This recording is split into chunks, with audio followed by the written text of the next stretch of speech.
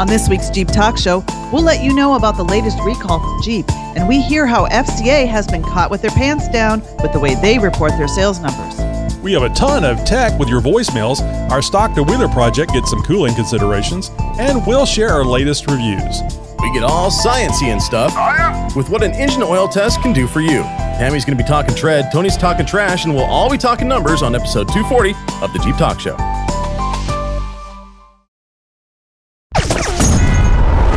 You're listening to a 4x4 Radio Network podcast. Are you ready? It's the Jeep Talk Show. With Tammy on Wrangler, Tony and Josh on Cherokee. So sit back, strap in, and brace yourself. First Week in Jeep. From the OK, Let's Try That Again files, Fiat Chrysler is changing the way it reports monthly U.S. sales to make the process more transparent. And as a result of the change, its 75-month sales streak actually ended at 41 months in September of 2013. The revelation followed a report on an internal investigation conducted by FCA in 2015 that found the automaker had 5,000 to 6,000 reported sales which had never been completed. All told, under the new methodology, FCA actually increased its total U.S. vehicle sales since 2011 by a net 18,996 vehicles. The biggest increase, 14,966, was made back in 2014's results. It also underreported results for 2011, 2015, while overreporting in 2012, 2013, and so far, even this year, 2016, as of August.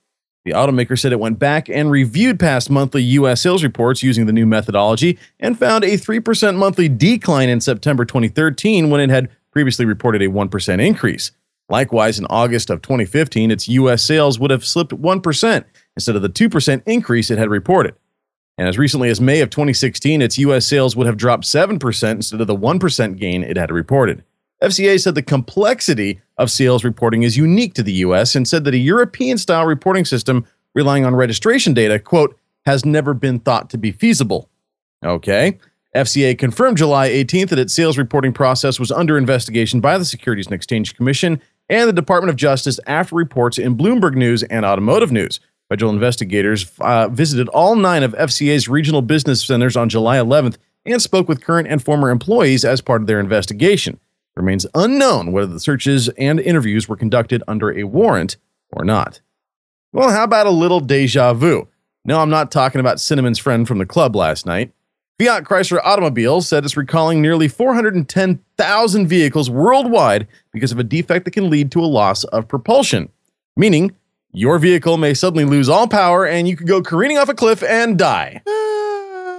Well, not to worry, though.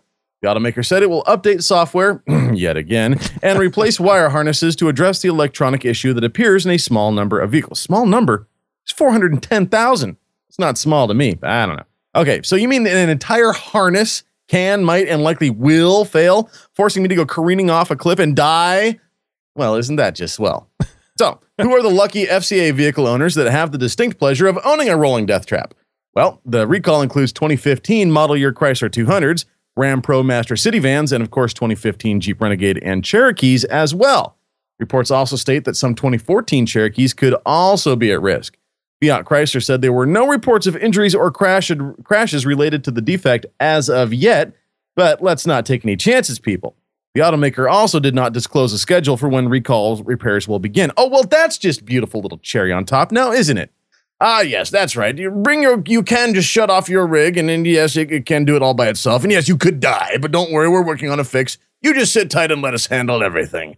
Oh, you mean like this little golden nugget of advice you're putting out? Quote, if owners suffer a loss of propulsion, the issue can typically be temporarily resolved by stopping the vehicle and restarting the engine. Well, good luck with that while in mid-flight during your trip off that cliff. Thanks, FCA. And of course, thank you guys out there who help us out each and every week by submitting stories for This Week in Jeep. If you have a story you think we should be reporting on or a response to any one of our stories, please send an email to info@jeeptalkshow.com. So in the same thought pattern or vein of the original story that you talked about tonight with FCA's numbers, Yeah. And how they, maybe have made a mistake here and there. I'd like to report that the Jeep Talk Show's new download numbers is 1 billion. Well, yes, close to 1 billion. Billion with an M number, guys. We are as accurate in our number reporting as FCA is. So, I guess that helps sales when everybody thinks they're doing what everybody else thinks they're doing. I think you see this in politics where people want to tell you what the poll numbers are, and the wishy-washy ones are going, well, there was a lot of emails lost, but a lot of people like her, so I'm going to go vote for her. There's a movie back from around 2000, I think, called Boiler Room, where there's a line in there called, where a quote is, "Act as if." Yes. And exactly. I think that's kind of what these guys are doing. The bean counters over to FCA, who's in charge of, reporting all these numbers and recording all that and whatnot. I don't know what their system was, or is being turned into or whatnot, but you'd think that that's kind of one of those things that you kind of have to get right. But I guess, like, Tony said, it's just all a matter of, metrics and whatnot, and how you present it to the public and what that presentation makes it look like. Yeah. Well, to me, just rely on the registration data. I don't get why that. That's kind of my standpoint too. You didn't think that was feasible? I'm pretty sure the U.S. government's been doing it for decades, but that might just be me. It's not hard to count how many widgets you made and how many aren't at the lot anymore. And if you're I'm pretty sure the state I live in, Oregon, knows just how many vehicles are registered in the state. They count on that money each and every year. Well, they have to make the license plates or stickers or something. So, right. It's really interesting. And it this goes back to the whole thing about how we're constantly being lied to. I mean, constantly. Yeah. And we just go, oh yeah, what are you going to do? Well, what are you going to do? It's just. But the sad thing is, a lot of people believe those lies. But in all seriousness, folks, just as a public service, if you do own a 2015 Jeep Renegade or Cherokee, as well as a 2014 Cherokee even, please, by all means, get into your dealership or at least call them and ask them about this recall and when you can expect repairs. Yeah. Yep. Don't want you to go careening off a cliff, no matter how much fun it sounds. What's up, guys? I'm Kobe. And I'm Jason. From Oregon Trail Off-Road. You're listening to Jeep Talk Show. Jeep is off-road. Jeep is about the journey. Jeep has a great story. A story that I want to tell. I'm a voiceover talent, and I'm going off-road with a grassroots marketing campaign to voice for Jeep. Want to join me on the ride? I could sure use the company. Please tag Jeep. Post a link to kb4jeep.com. Add a message and use the hashtag MyJeepStory. Thanks, Jeep Talk Show and your listeners for your support along this crazy journey. See you on the social media trail. You're listening to Jeep Talk Show, the number one Jeep podcast. At my mom's house. Hey, coming up in Wrangler Talk, I'm going to be talking about the air in my tires again. Yeah, again. It's going to be the Tammy's white whale is going to be the air in the tires, and mine's going to be the heat creep on the highway. Yep. The engine overheating. I think it's important. I think you actually hit upon a subject that a lot of people have a lot of things to say about. CPO or Chris, or I'm sure there's a third name we could call him, responded on Facebook about listening to the post. I'm listening to the show, and he had some comments on it.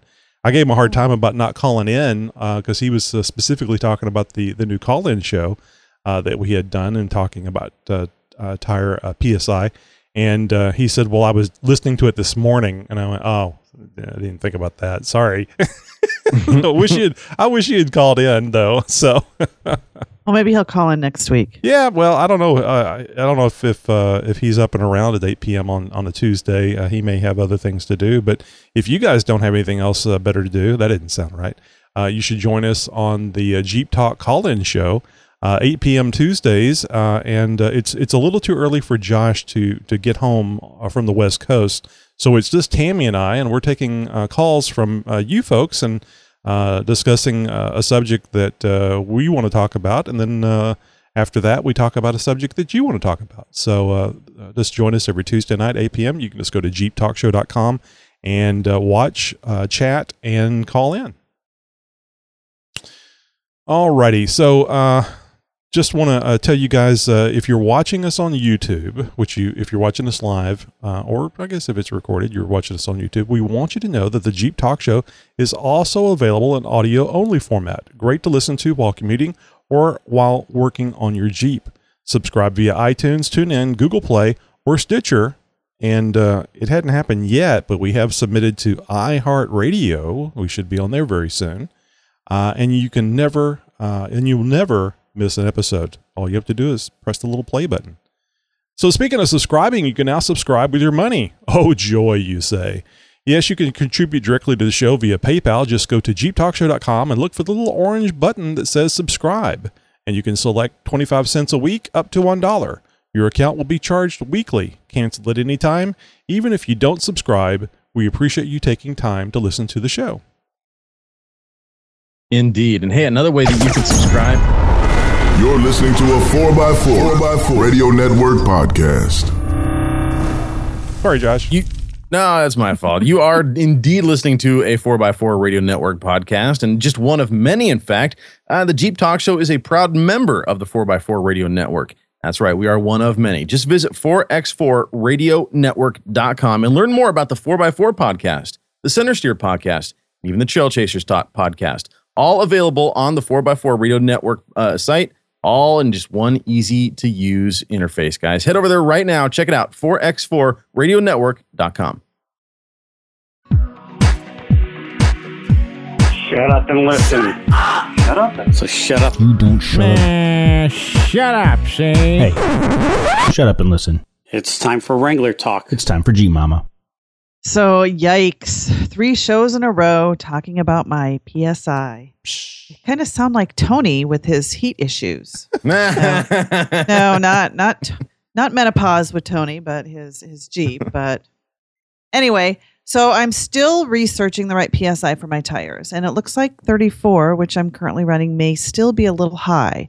I was planning on calling Chuck, my guy at Adams Extreme Shop today, but it was so up and down at work, I didn't have time. Oh, no. Anyway, I have been searching the internet, asking fellow Jeepers, and it sounds like 25 to 30 might be the right PSI for me. So I plan on doing the chalk test again this weekend in and around my son's birthday events. And if you guys don't mind, I was going to read CPO's little comment here on the Jeep Talk Show. All Facebook 17 site. pages of it? Yeah, no. Yeah. I'm kidding. It was very thorough, and he even had a picture.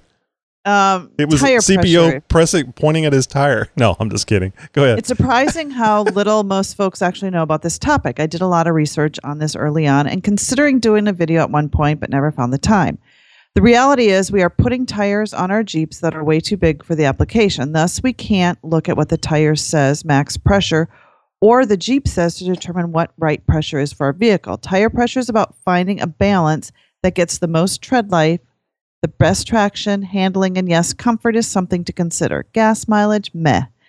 When I drive a Jeep with 37 PSI and a set of 35s, because that's what the door says, that's what I was running at first, me, Jeep Mama, it feels like it wants to wander all over the road, and I personally found that too myself. When you go to a dealer or a shop, they will almost always fill them to whatever your vehicle says, not because that's the right pressure for your ride, but because it's the safe option from a liability perspective. It puts the burden back on you to deviate from that. Of course, there are folks that just don't know any better. Max tire pressure is a specific for max load. Well, 99% of the time, we are not putting max loads on our Jeeps. In fact, we are way underloaded for the typical 35 size application. And yes, there are differences between metric, P-metric, and flotation size tires. The differences are mostly insignificant for this discussion. On the flip side of that coin, the underinflated tires are nice and comfy, but at the cost of excessive heating, poor wear, poor handling, and yes, horrible rolling resistant and bad gas mileage. And he also posts an article, which I haven't read yet, which I will be reading. But anyway, so a lot of people had a lot of comments in the chat room when Tony and I did our little call-in show Tuesday. Mm-hmm. Gave me lots of great information. But I am going to move it down a couple PSI and do the chalk test again. It'll be interesting to compare. But I'll keep you guys posted. Please do. And if anyone else has any information that you'd like to share, I'd like to hear from you. Just email me at info@jeeptalkshow.com and use the subject line Wrangler Talk. So I think we mentioned this on the Tuesday night show, Tammy, or I think I mentioned this to you. I've heard of a water test where you can drive through water and just look at the pattern that way. I don't know if one's better than the other, but I know it'd be a lot simpler to do the water test. Yeah, it would. Than the chalk test. And maybe we'll do water this time. Yeah, I mean, well, I guess it's not good to change the way you measure. It's good to measure the same way every time. Yeah, I was going to say for the sake of consistency and comparison purposes, you make sure you do the test the same way you did before. But you could always switch and then switch to something else, or you guys that maybe haven't ever done the chalk test could do the water test instead. Now, don't try it on a rainy day. I'll tell you that much. It just won't work on a rainy or day. in too deep of water. Yeah, or too deep of water. Unless you got a snorkel. Just throw out the obvious here. Unless you got a snorkel. Yeah. So, there you go. Hey, what do those treads look like back there? I lost cousin Frank while checking my tire pressure.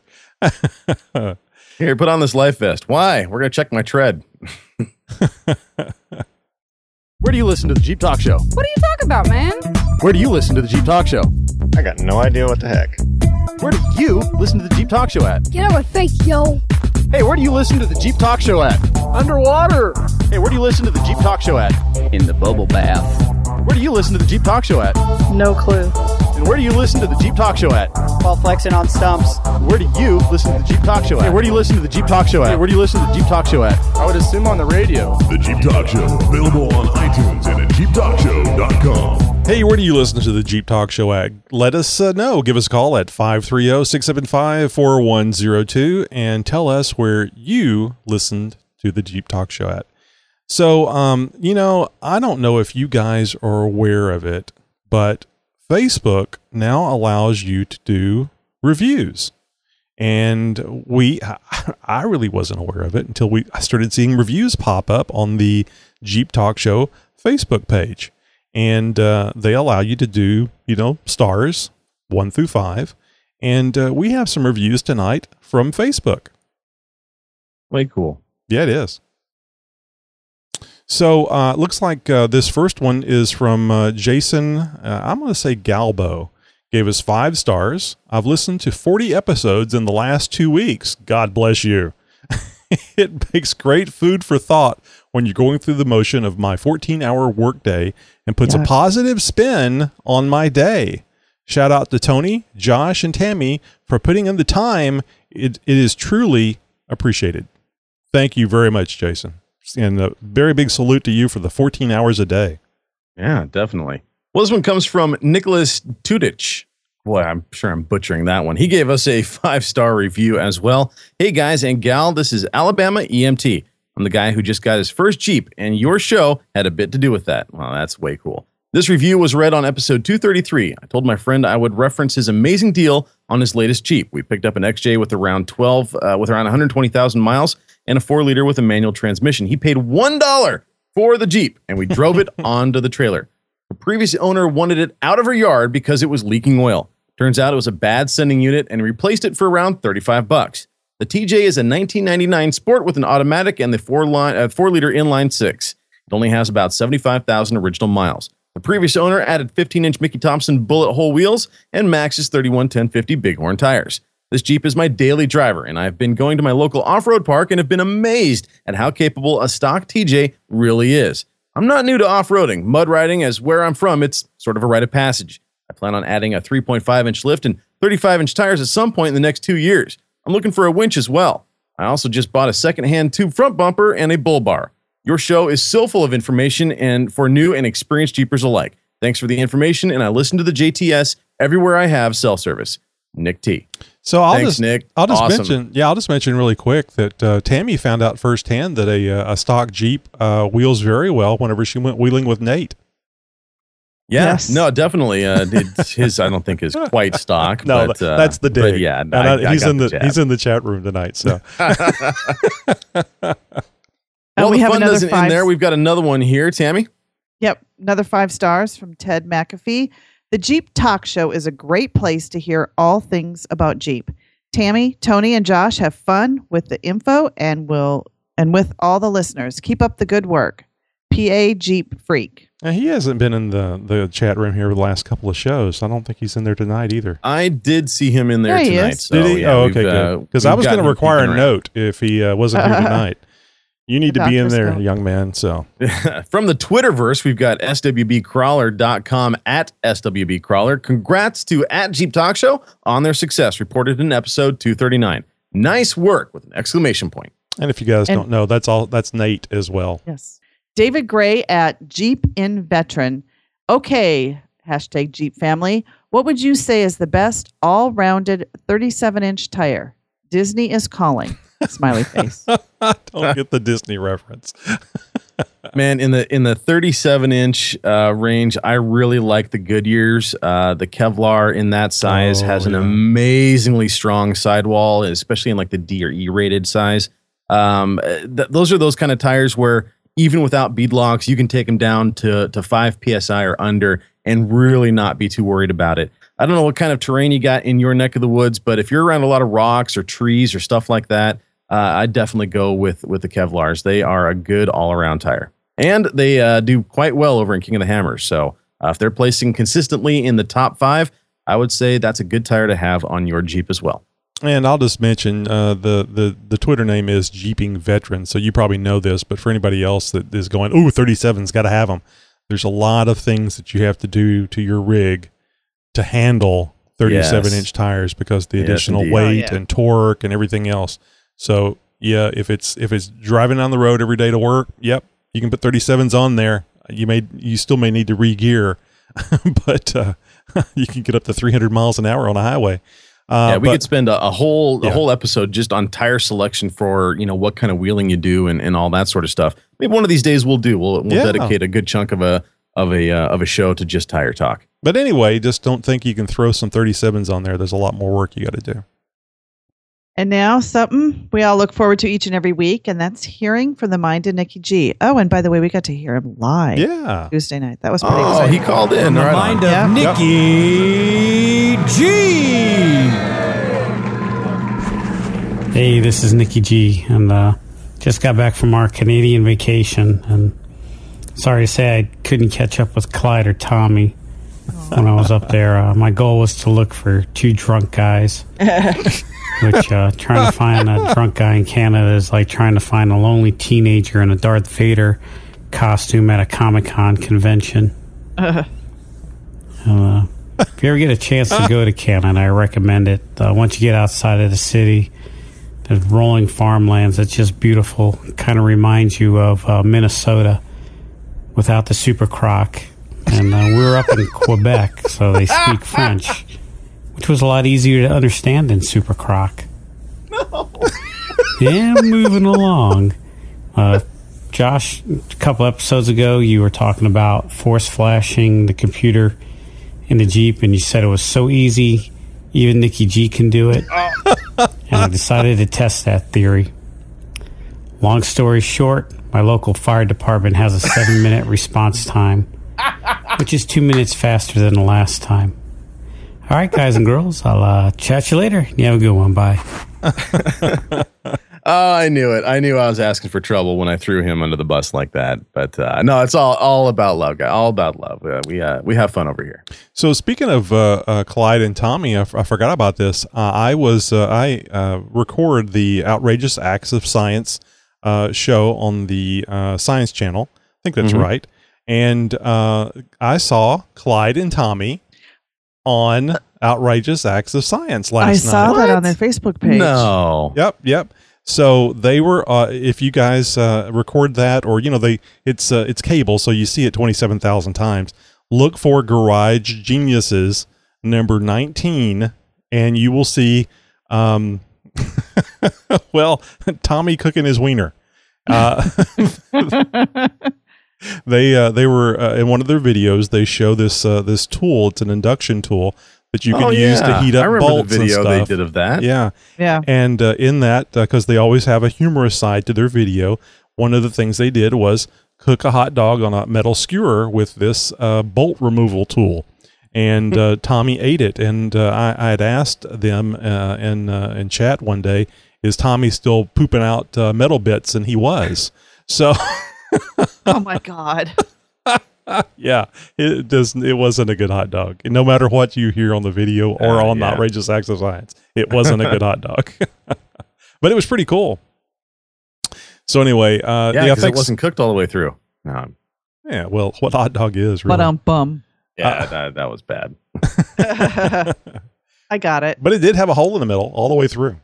So anyway, that way we can segue into something else very quickly.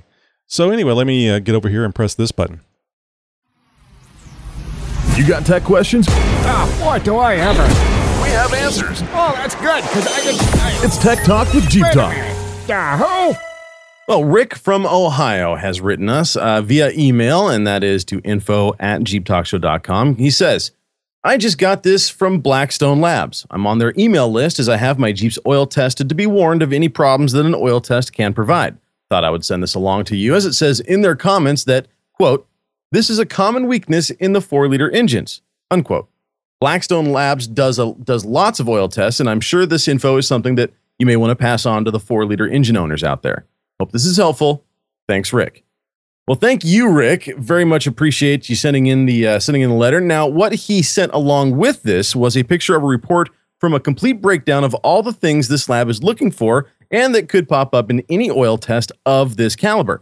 Now, the procedures are somewhat proprietary to each laboratory, but let's just say this. It's a lot more involved than Bubba Joe sticking his fingers in your fill hole and sniffing what he pulls out. What hole? Things like the levels of sodium, calcium, and potassium, or for more familiar things to an engine like iron, copper, aluminum, and nickel. But they don't stop there. Along with a whole slew of other items, labs like Blackstone will tell you that the flash point of what the flash point of your oil is, meaning at what point it will ignite and start smoking, its viscosity levels, as well as the amount of water and antifreeze that could be lurking in the lube. Obviously, an analysis like this isn't something that every vehicle owner should concern themselves with, but the comment from Blackstone about a common problem with the 4 liters had me digging deeper.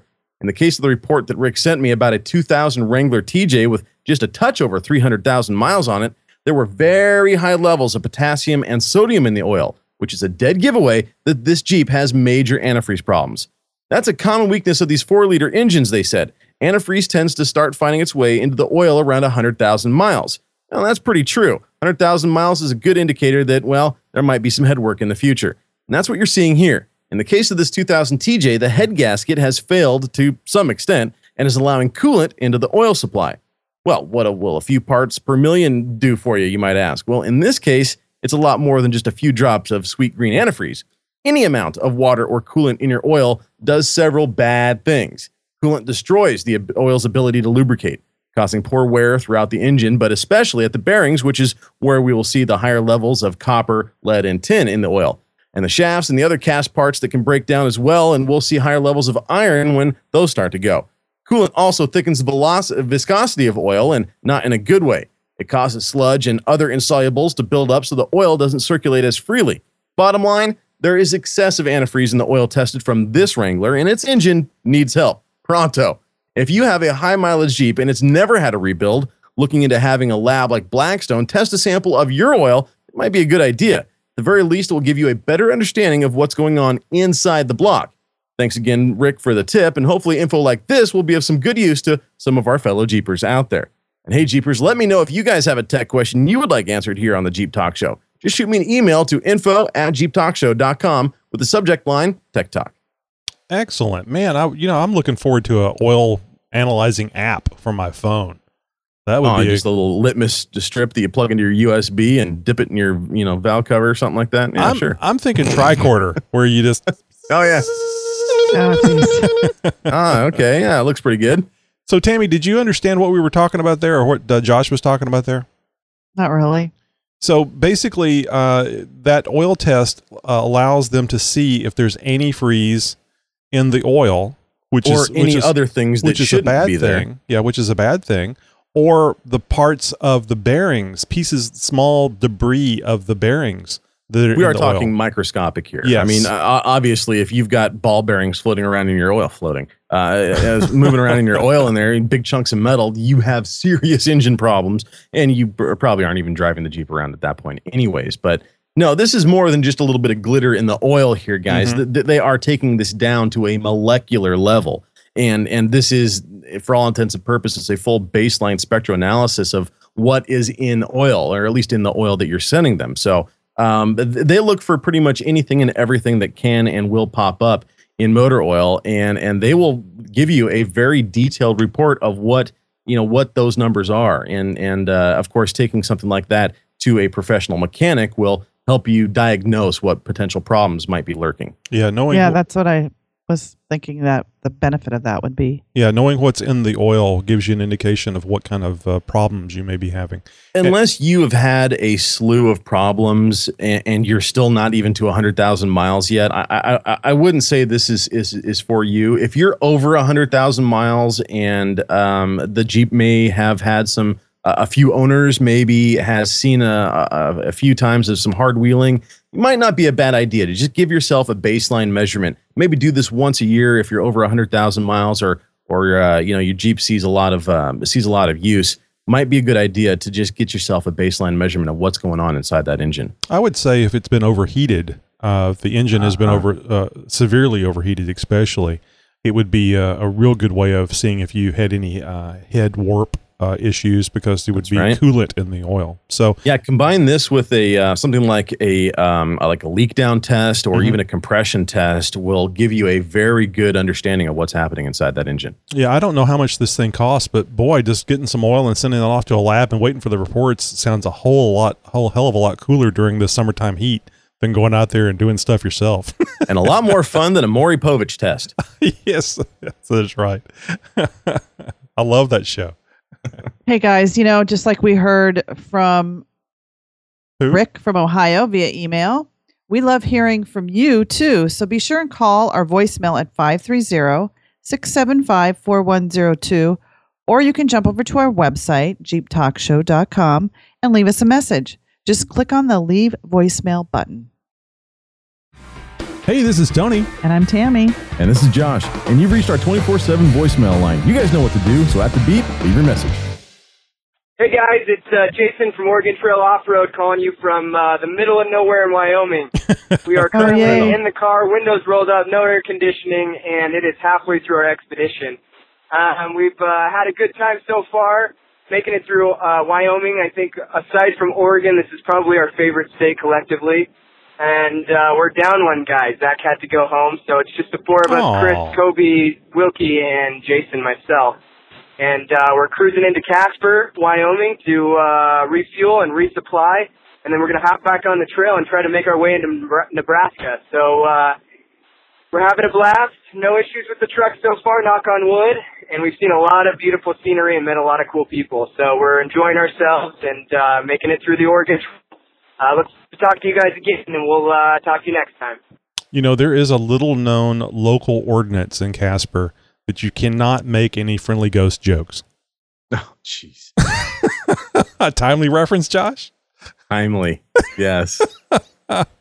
It's great hearing from you guys. Thank you very much. I know that's... what an exciting trip. Yeah, I know that's got to be a pit of a pain having to call in, but we sure do appreciate it. We like knowing where you are and how it's going, and sorry that you lost a man.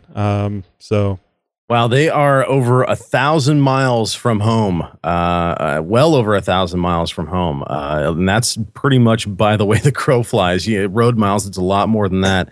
These guys are definitely a long trip away from home, and halfway through their journey backtracking the Lewis and Clark Trail, staying off-road as much as possible. Sounds like these guys are both making history and having fun as well. I'm going to have to send them a message and ask them for UFO reports.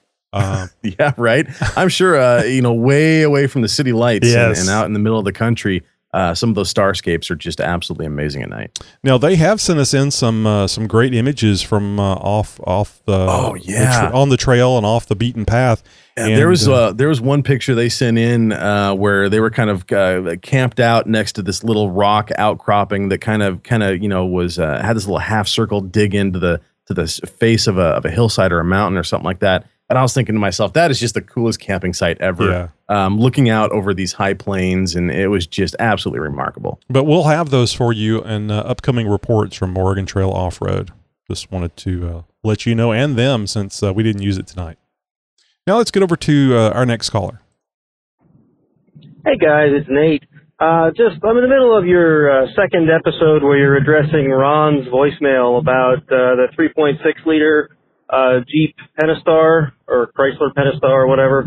I just wanted to sort of, weigh in a little bit on the 4.0 versus the 3.8 versus the 3.6. So first of all, like you guys have mentioned, the 3.6 is a relatively new engine, and I just don't think that there's enough of them on the road for the longevity that you've seen with the 4.0. So nobody knows if we're going to get 300,000 miles out of them.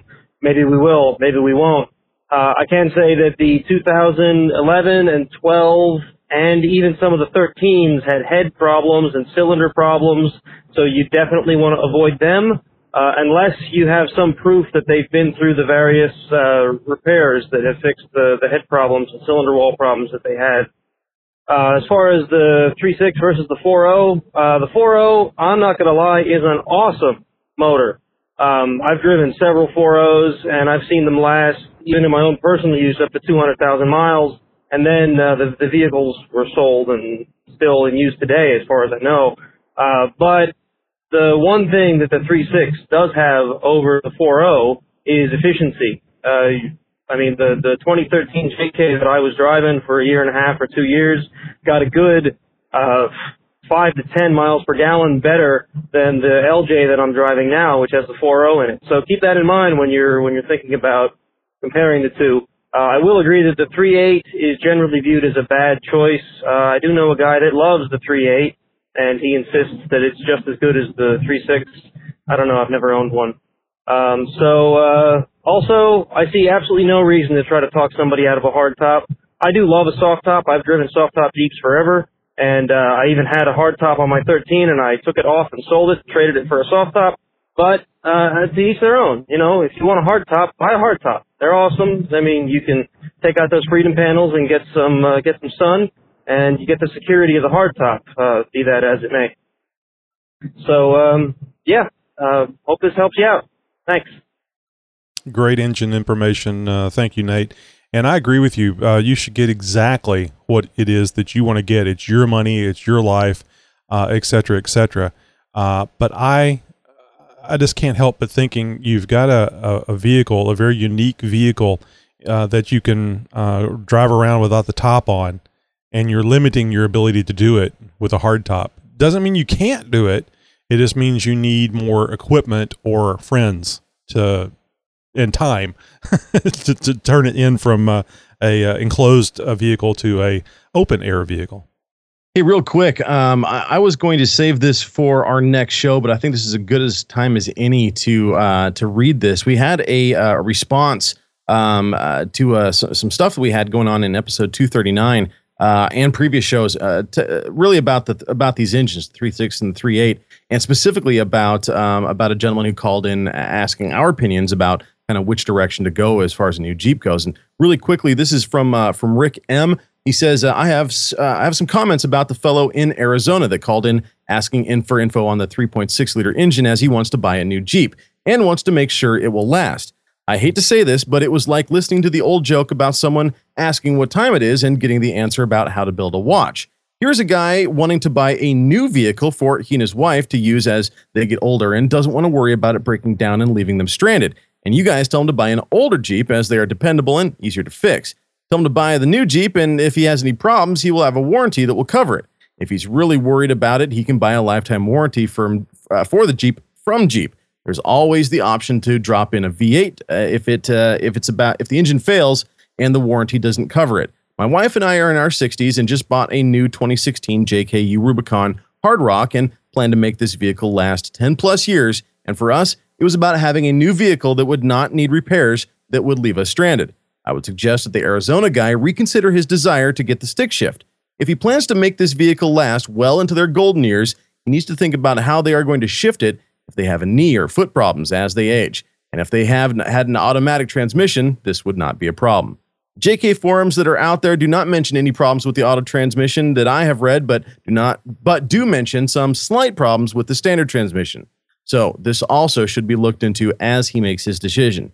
I enjoy the show and must say that I started listening to Hear Jeep Mama and her Wrangler talk, as I too have a Wrangler, and I'm soon going to add lift and tires to mine as well. Looking forward to the next one. Thanks, Rick M.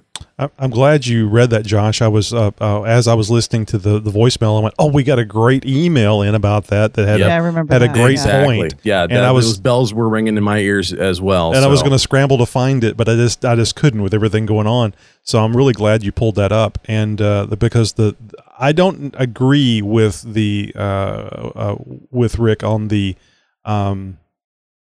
older Jeep thing. It's relative to how well it's built and the longevity of the 4.0 and the transmission. I think that even though it's an older Jeep, I think it will be more reliable than the newer Jeep based on what information I've read, not personal experience. But I do agree with you, and I had not considered about the older people having problems with their feet and knees and joints and having to use that standard transmission. And I thought that was a great point. And really appreciate that email that you had sent in to us so we could share that with Ron. Yeah, absolutely. And thanks, Rick M., for sending that in. Appreciate the interaction. And I believe he's in our chat room tonight as well. Oh, very good. So let's, speaking of Ron, we got another call from Ron. Let's see what Ron has to say. Hey, guys, this is Ron in Arizona. You had a great show tonight. I really appreciate you addressing the issue that I have with the 3.6. You've answered a lot of questions for me. It's been very helpful. I really do appreciate it. You guys were talking about tire pressure. The numbers on the side of the tire are there by the manufacturer, and they have to do that by law because based upon the way that they place the steel in the tire and the steel in the sidewall, that is the maximum allowable tire pressure for that tire. Because if you exceed that, you risk the chance of blowing out the tire. That's why that's there. It's maximum allowable. But then the tires are shipped to the manufacturer or the vehicle manufacturer, because the manufacturer who built the tire doesn't know how the tire is going to be used in the real world. That's why there's a sticker on the door frame. The engineers who designed the vehicles know what the loading is per axle and per point on the car. That's why the federal law requires them to put that sticker in the door frame to tell the consumer how much air has to be in those tires to properly carry the load. That, again, is required by law. Now, as far as tire pressure, whenever you change the original equipment and that door sticker no longer applies, I've always used the water test. And it's a lot like, if you can imagine, a rubber stamp and a little ink pad. Is if you have a clean piece of concrete and you just create a puddle of water with a bucket of water and you drive through it just for a few feet, then you can get out and look and see at what kind of stamp the tread is making on that concrete in the wet. It'll make a perfect stamp of your tread pattern. And you can adjust your tire pressure accordingly so that you get a real nice, perfect stamp of that tire pattern on the concrete in the fresh water. After you drive through a little water puddle, you get the idea. Just make sure that you don't get too close to what is on the sidewall. As an example, if you have a big heavy truck, it's got a big diesel engine in the front, you'll see tire pressures that say 70 in the front and 50 in the rear because there's not as much weight back there. You have to have those pressures. But if you have a door sticker that says 70 PSI and that's what you're running, and the sidewall of the tire says 70 PSI, you bought the wrong tire. You need a tire. If you have to run... And Ron hit the 3-minute mark. Oh, poor Ron. So just as a reminder, how long he kept going before he realized. I think it tells you whenever you're done. But just a reminder, when you call into our voicemail, it's 3 minutes max. So get you a nice egg timer and turn it over whenever you're getting ready to start talking. But nonetheless, Ron, thank you very much for the breakdown there. You did a really good job there of explaining the water method for determining the proper tire pressure in your Jeeps. Yep. And we hope that the comments that were made tonight help you with your decision. And please let us know what your final purchase is on that Jeep and all the amenities that you get with it. It's hard top, soft top, standard, automatic. Let us know if we screwed up your plan or not. And don't listen to us. Yeah, you do what you want to do. We're just going to, it's not our money. So anyway, let's get over to our next voicemail.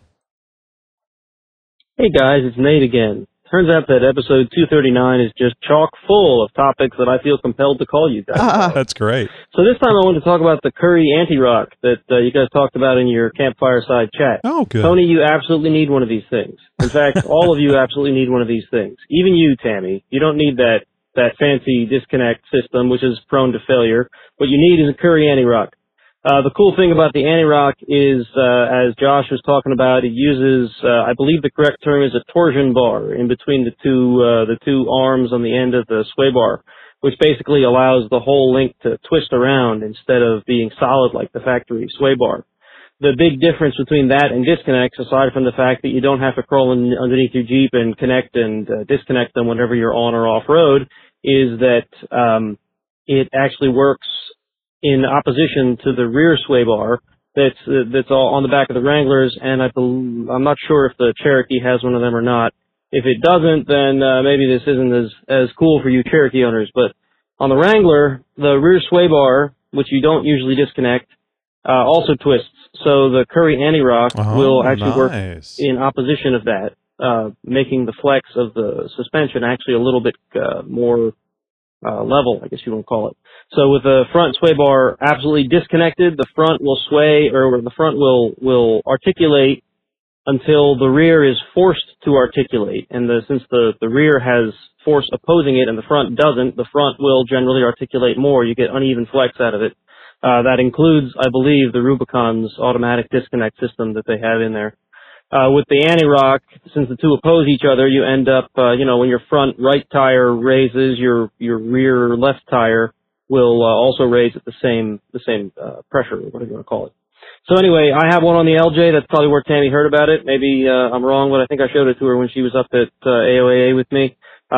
It's a great mod, and it's about twice the price of the JKS disconnects, but I think it's worth every single penny.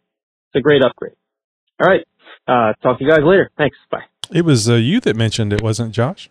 Yeah, it was. And I've wheeled with a lot of guys that would say the same thing that this guy is, that they love it and that you need it for your Jeep. And they do make it for virtually every Jeep platform out there. So both front and rear. So, Josh, maybe you know the answer to this. In Tammy's situation where she has front and rear sway bars, and know that the Cherokees do not.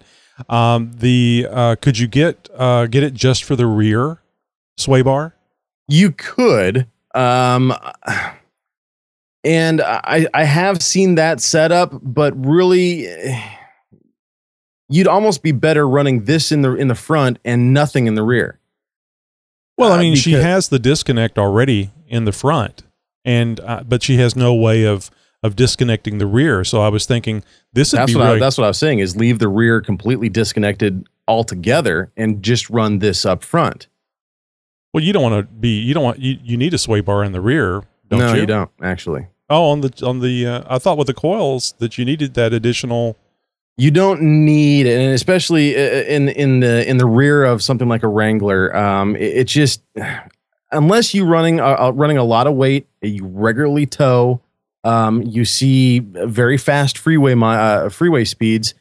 It's really not as useful or as used in the control of the suspension as you'd think. So this would be, and having it not there to begin with is a benefit off road because, Oh, one, you don't even have to, climb underneath the Jeep to mess with it. But two, you get that articulation out of the rear the way that it should.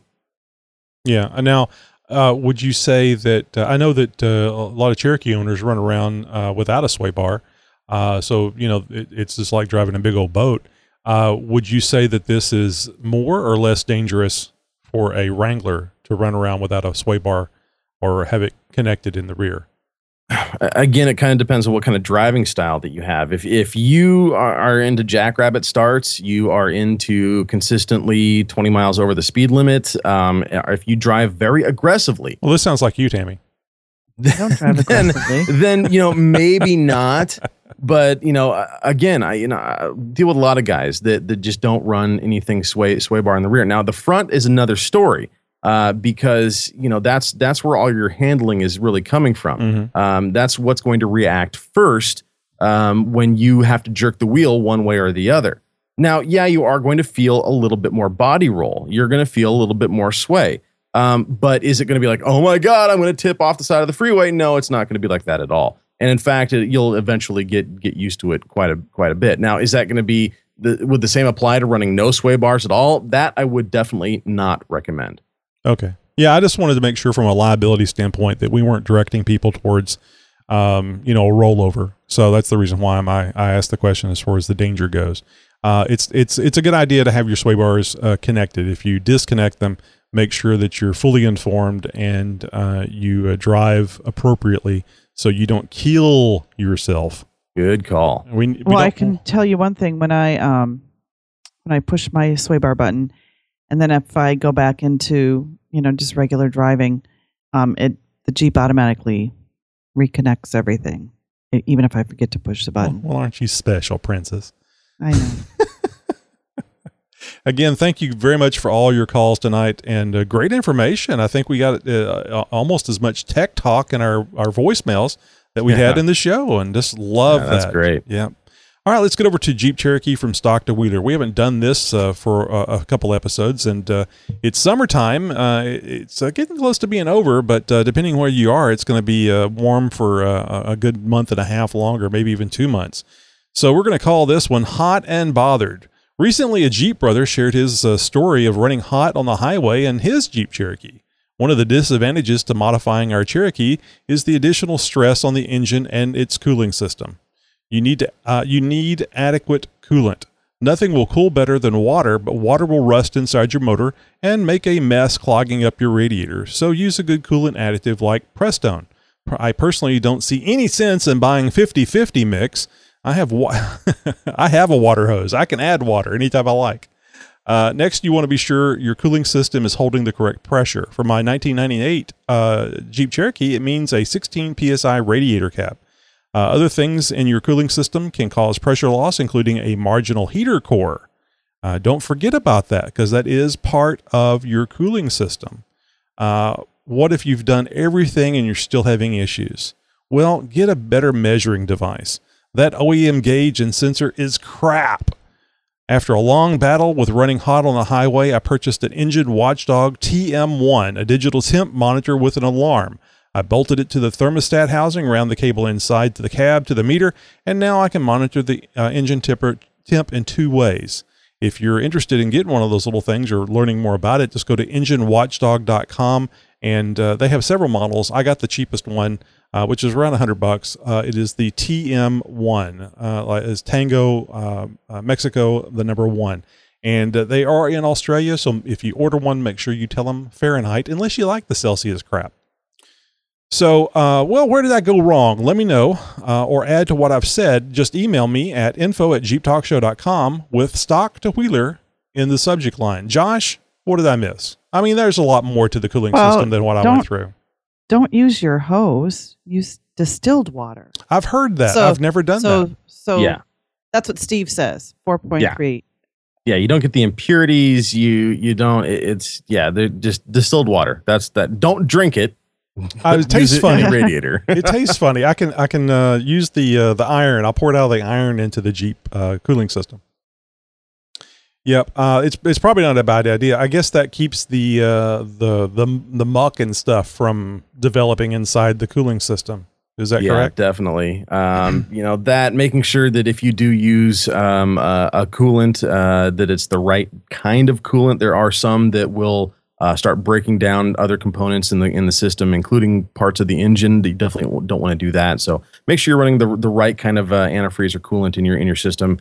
Something else that if you've done some work to anything, like maybe recently you replaced a thermostat, or maybe you have done something like a heater core, do something like, making sure you've burped your system.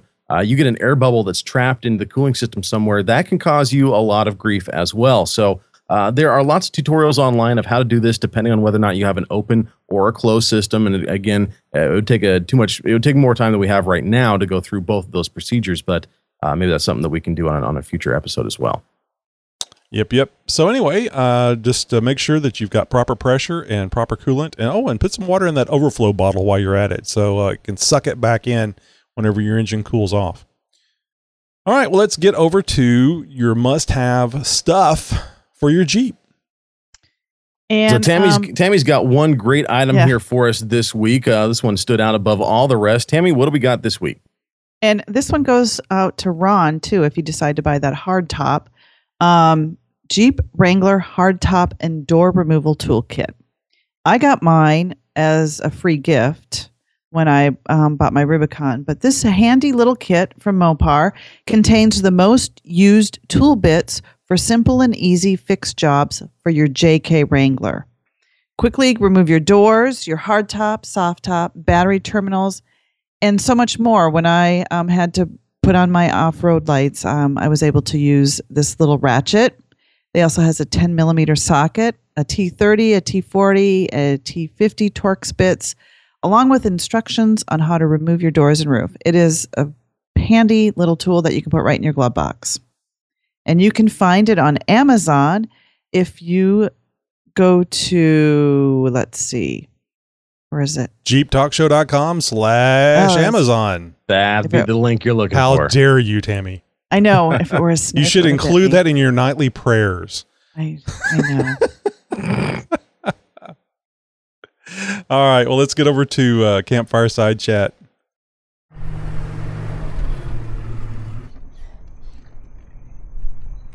That fire feels nice. Nice and warm. Hot, some might say. Yeah, it's starting to get chilly here. Oh, that's nice. Well, it's in the 80s. I wouldn't mind that. Instead of the 90s. Wouldn't mind that at all. So my oil pressure saga has continued. I recently got a mechanical gauge on my Jeep and have confirmed that I do have nice, strong oil pressure, even at idle. Like 180 PSI or something. It's like huge. No, it's huge. 60 plus, 60 plus at idle. And it really only briefly goes up to maybe 70 something when I rev the engine and whatnot. But and that's even after it gets nice and warm. So I know that I'm doing just fine on the oil pressure. The problem is my gauge is telling me something differently. So I'm a little bit perplexed as to what's going on. I know that I've got a good sending unit. I have a Mopar unit in there right now. I have two other Berg Warners that I've swapped back and forth. I even tried pulling out the instrument cluster, cleaning the contacts to verify, to see if it was anything gauge related. But I've already eliminated that really because of the testing procedure that I did to ensure that the gauge has full sweep and control. So what am I left with now? Well, something in the wiring or potentially a brain problem. So that's going to be the next thing. I'm going to swap out the brain. I have a spare 98 brain. My Jeep is a 99. Thank God. I thought you were talking about your brain. No, I've got a spare 98 brain laying around. I'm going to go all mad scientist on this thing and do some brain surgery here real soon. So we'll see what happens with that. Can you? I know that with the temperature sensors, you can actually put a volt ohm meter or a digital voltmeter on there and measure the resistance and verify that it's accurate that way. Is that something that you can do with the oil pressure sensor and just get a reading to see if it's, I don't know how you can test the pressure, though. I've got 3 different sensors that are all giving me the exact same reading. Well, yeah, so on the gauge. That is unlikely, especially when 2 of them are different manufacturers. So this is definitely a signal issue. I know it's not the sensor. So it's either it's going to be post sensor for sure. I mean, there's no way that it could be the sensor at this point. Where are you measuring the oil pressure on the mechanical gauge? Where the oil pressure sending unit screws into at that a little adapter elbow. Okay. So yeah, and visual verification. I've got steady oil flow up at the inside the valve cover, so I know the oil is making it to the top of the engine just fine. It's just my gauge is not reading what it's supposed to. Combine that with the odd overheating issue that I had over last weekend, which it just out of the blue, I get this beep and I look down. I'm freaking hot. What's going on here? Pull off on the side of the road, put it in neutral. I'm stopped at the stop sign. I go to the drive to get my car or get the Jeep off the side of the road, as it were, and I look down and the temperature's normal. Like, well, this is interesting. So I went on my merry way, and about 15 miles later, I get the beep again. Look down, the temp's hot. What the heck? This time I'm on the freeway. I've got plenty of airflow and whatnot. I just turn the engine off while coasting and turn the Jeep back on, and temperature's normal. Yeah, that's that gauge crap thing I'm telling you about. Yeah, so I've got some other issues going on. Ever since that no bus problem, things just haven't quite been right. So yeah, things are definitely interesting on the Northwest 99 XJ. So Tammy, are you still searching for purple paint? I found it. I found it online. I ordered it, paid for it. I got a phone call today from Ariel in California from this place where I bought the paint. Sounds like a Mickey Mouse outfit. I know. They cannot ship it to me because it's an aerosol can. Yeah, so my search begins again. Can you order it from some place that isn't California? Well, I can't find it. Well, I can order it on Amazon, but I would have to buy a case of it. Oh, I think you could make good use of that case of purple paint. So I was thinking, maybe I should relabel the can and call it Jeep Mama Purple and sell it to my Jeep friends. Yeah, well, actually, that's one option. Tammy, I want you to look in your Yellow Pages or do a little Google search for automotive paint retailers in your area. A lot of these shops, that's all they do is they sell paint, and we're not talking about a Rada or a Sherwin-Williams. Those people aren't going to be able to help you out. We're talking automotive paint distributors here, right. And these guys can mix you up. Whether it be a factory color or something completely custom, and drop it into an aerosol can or as many aerosol cans as you want, big or small. Some of the places do that, some don't. You are going to have to call around and start asking questions. Worst case scenario is you're gonna get a guy at a shop that's going to point you in the right direction. Who knows? It might even be his cousin at a shop who's willing to do it for $20 on the side, type of thing. Right. So. Let your fingers do the walking, as it were, and start pressing the flesh and find out what you can get. Because trying to order online and being forced to get it a case at a time, and even then not being 100% guaranteed that, one, you're going to get the color that you want, and two, that it's going to be consistent across all the cans. So that's why I say deal with something more local. I do have. The can that I have one can here. I'm not sure if it's going to be enough. It's the same purple that I used on my air vent covers. Sure. So I sprayed those, and I don't know if I did some D-rings with it or not. So I just don't know if that's going to be enough. Mm-hmm. So, I don't know how much spraying you can get out of a can. But anyway, that's the color that I like. It's called Sumptuous Purple. Yeah. Generally, you can do quite a bit, depending on how many coats you do. So, anyway, that's it for Wheeling Where tonight, and we're going to move on to... that's it for the Campfire Side Chat, and we're going to move on to Wheeling Where. Getting ahead of myself. Yeah, this is where we're going to talk about what events are coming up in your neck of the woods and around the nation. We have the Toledo Jeep Fest coming up August 13th. Boy, that's just right around the corner. This is in the hometown of Jeep, guys, downtown Toledo, Ohio. For more information, head over to facebook.com/Toledo Jeep Fest. We got the 8th annual Topless for Tatas coming up. Registration might be closed on this one, but I think spectators are still encouraged to participate, guys. August 12th through the 14th. This, of course, is going to help.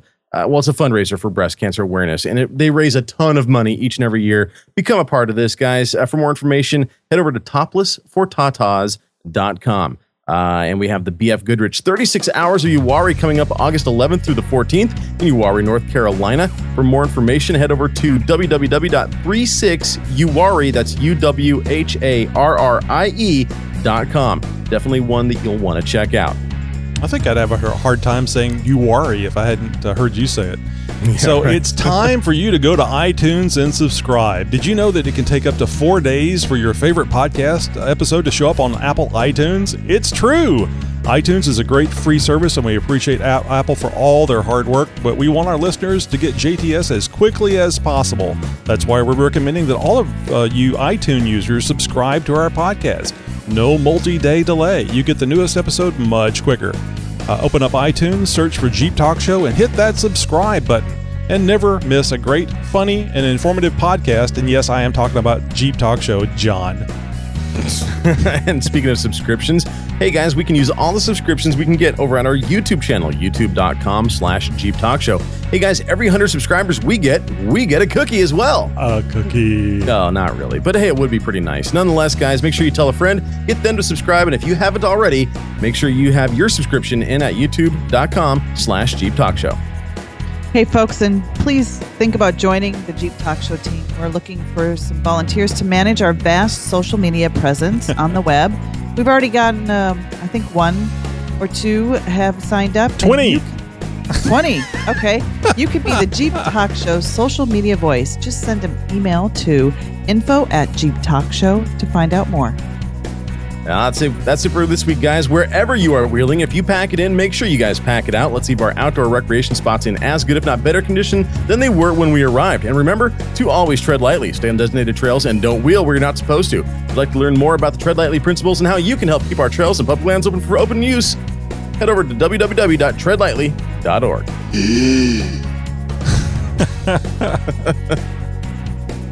And hey guys, if you want to find out more information about what I'm doing here on the side and in my studio, well, I do have a professional voiceover business. If you need a voice for your service, product, or business, by all means, please check me out over at thevoiceofjosh.com. And you can check out my blog, follow me on my journey with my Jeep at www.jeepmomma.com. Hey, you guys have a great Jeep week. We'll see you next week. Oh, and don't forget to hang on there, Josh. Hang on. And don't forget about our Tuesday night call-in show. Oh, yeah. You guys got to come 8 p.m. Central Time. We're there earlier, and it's just me and Tammy because Josh is still driving home. But join us over there. Actually, join us then, but right here at JeepTalkShow.com. Bye-bye.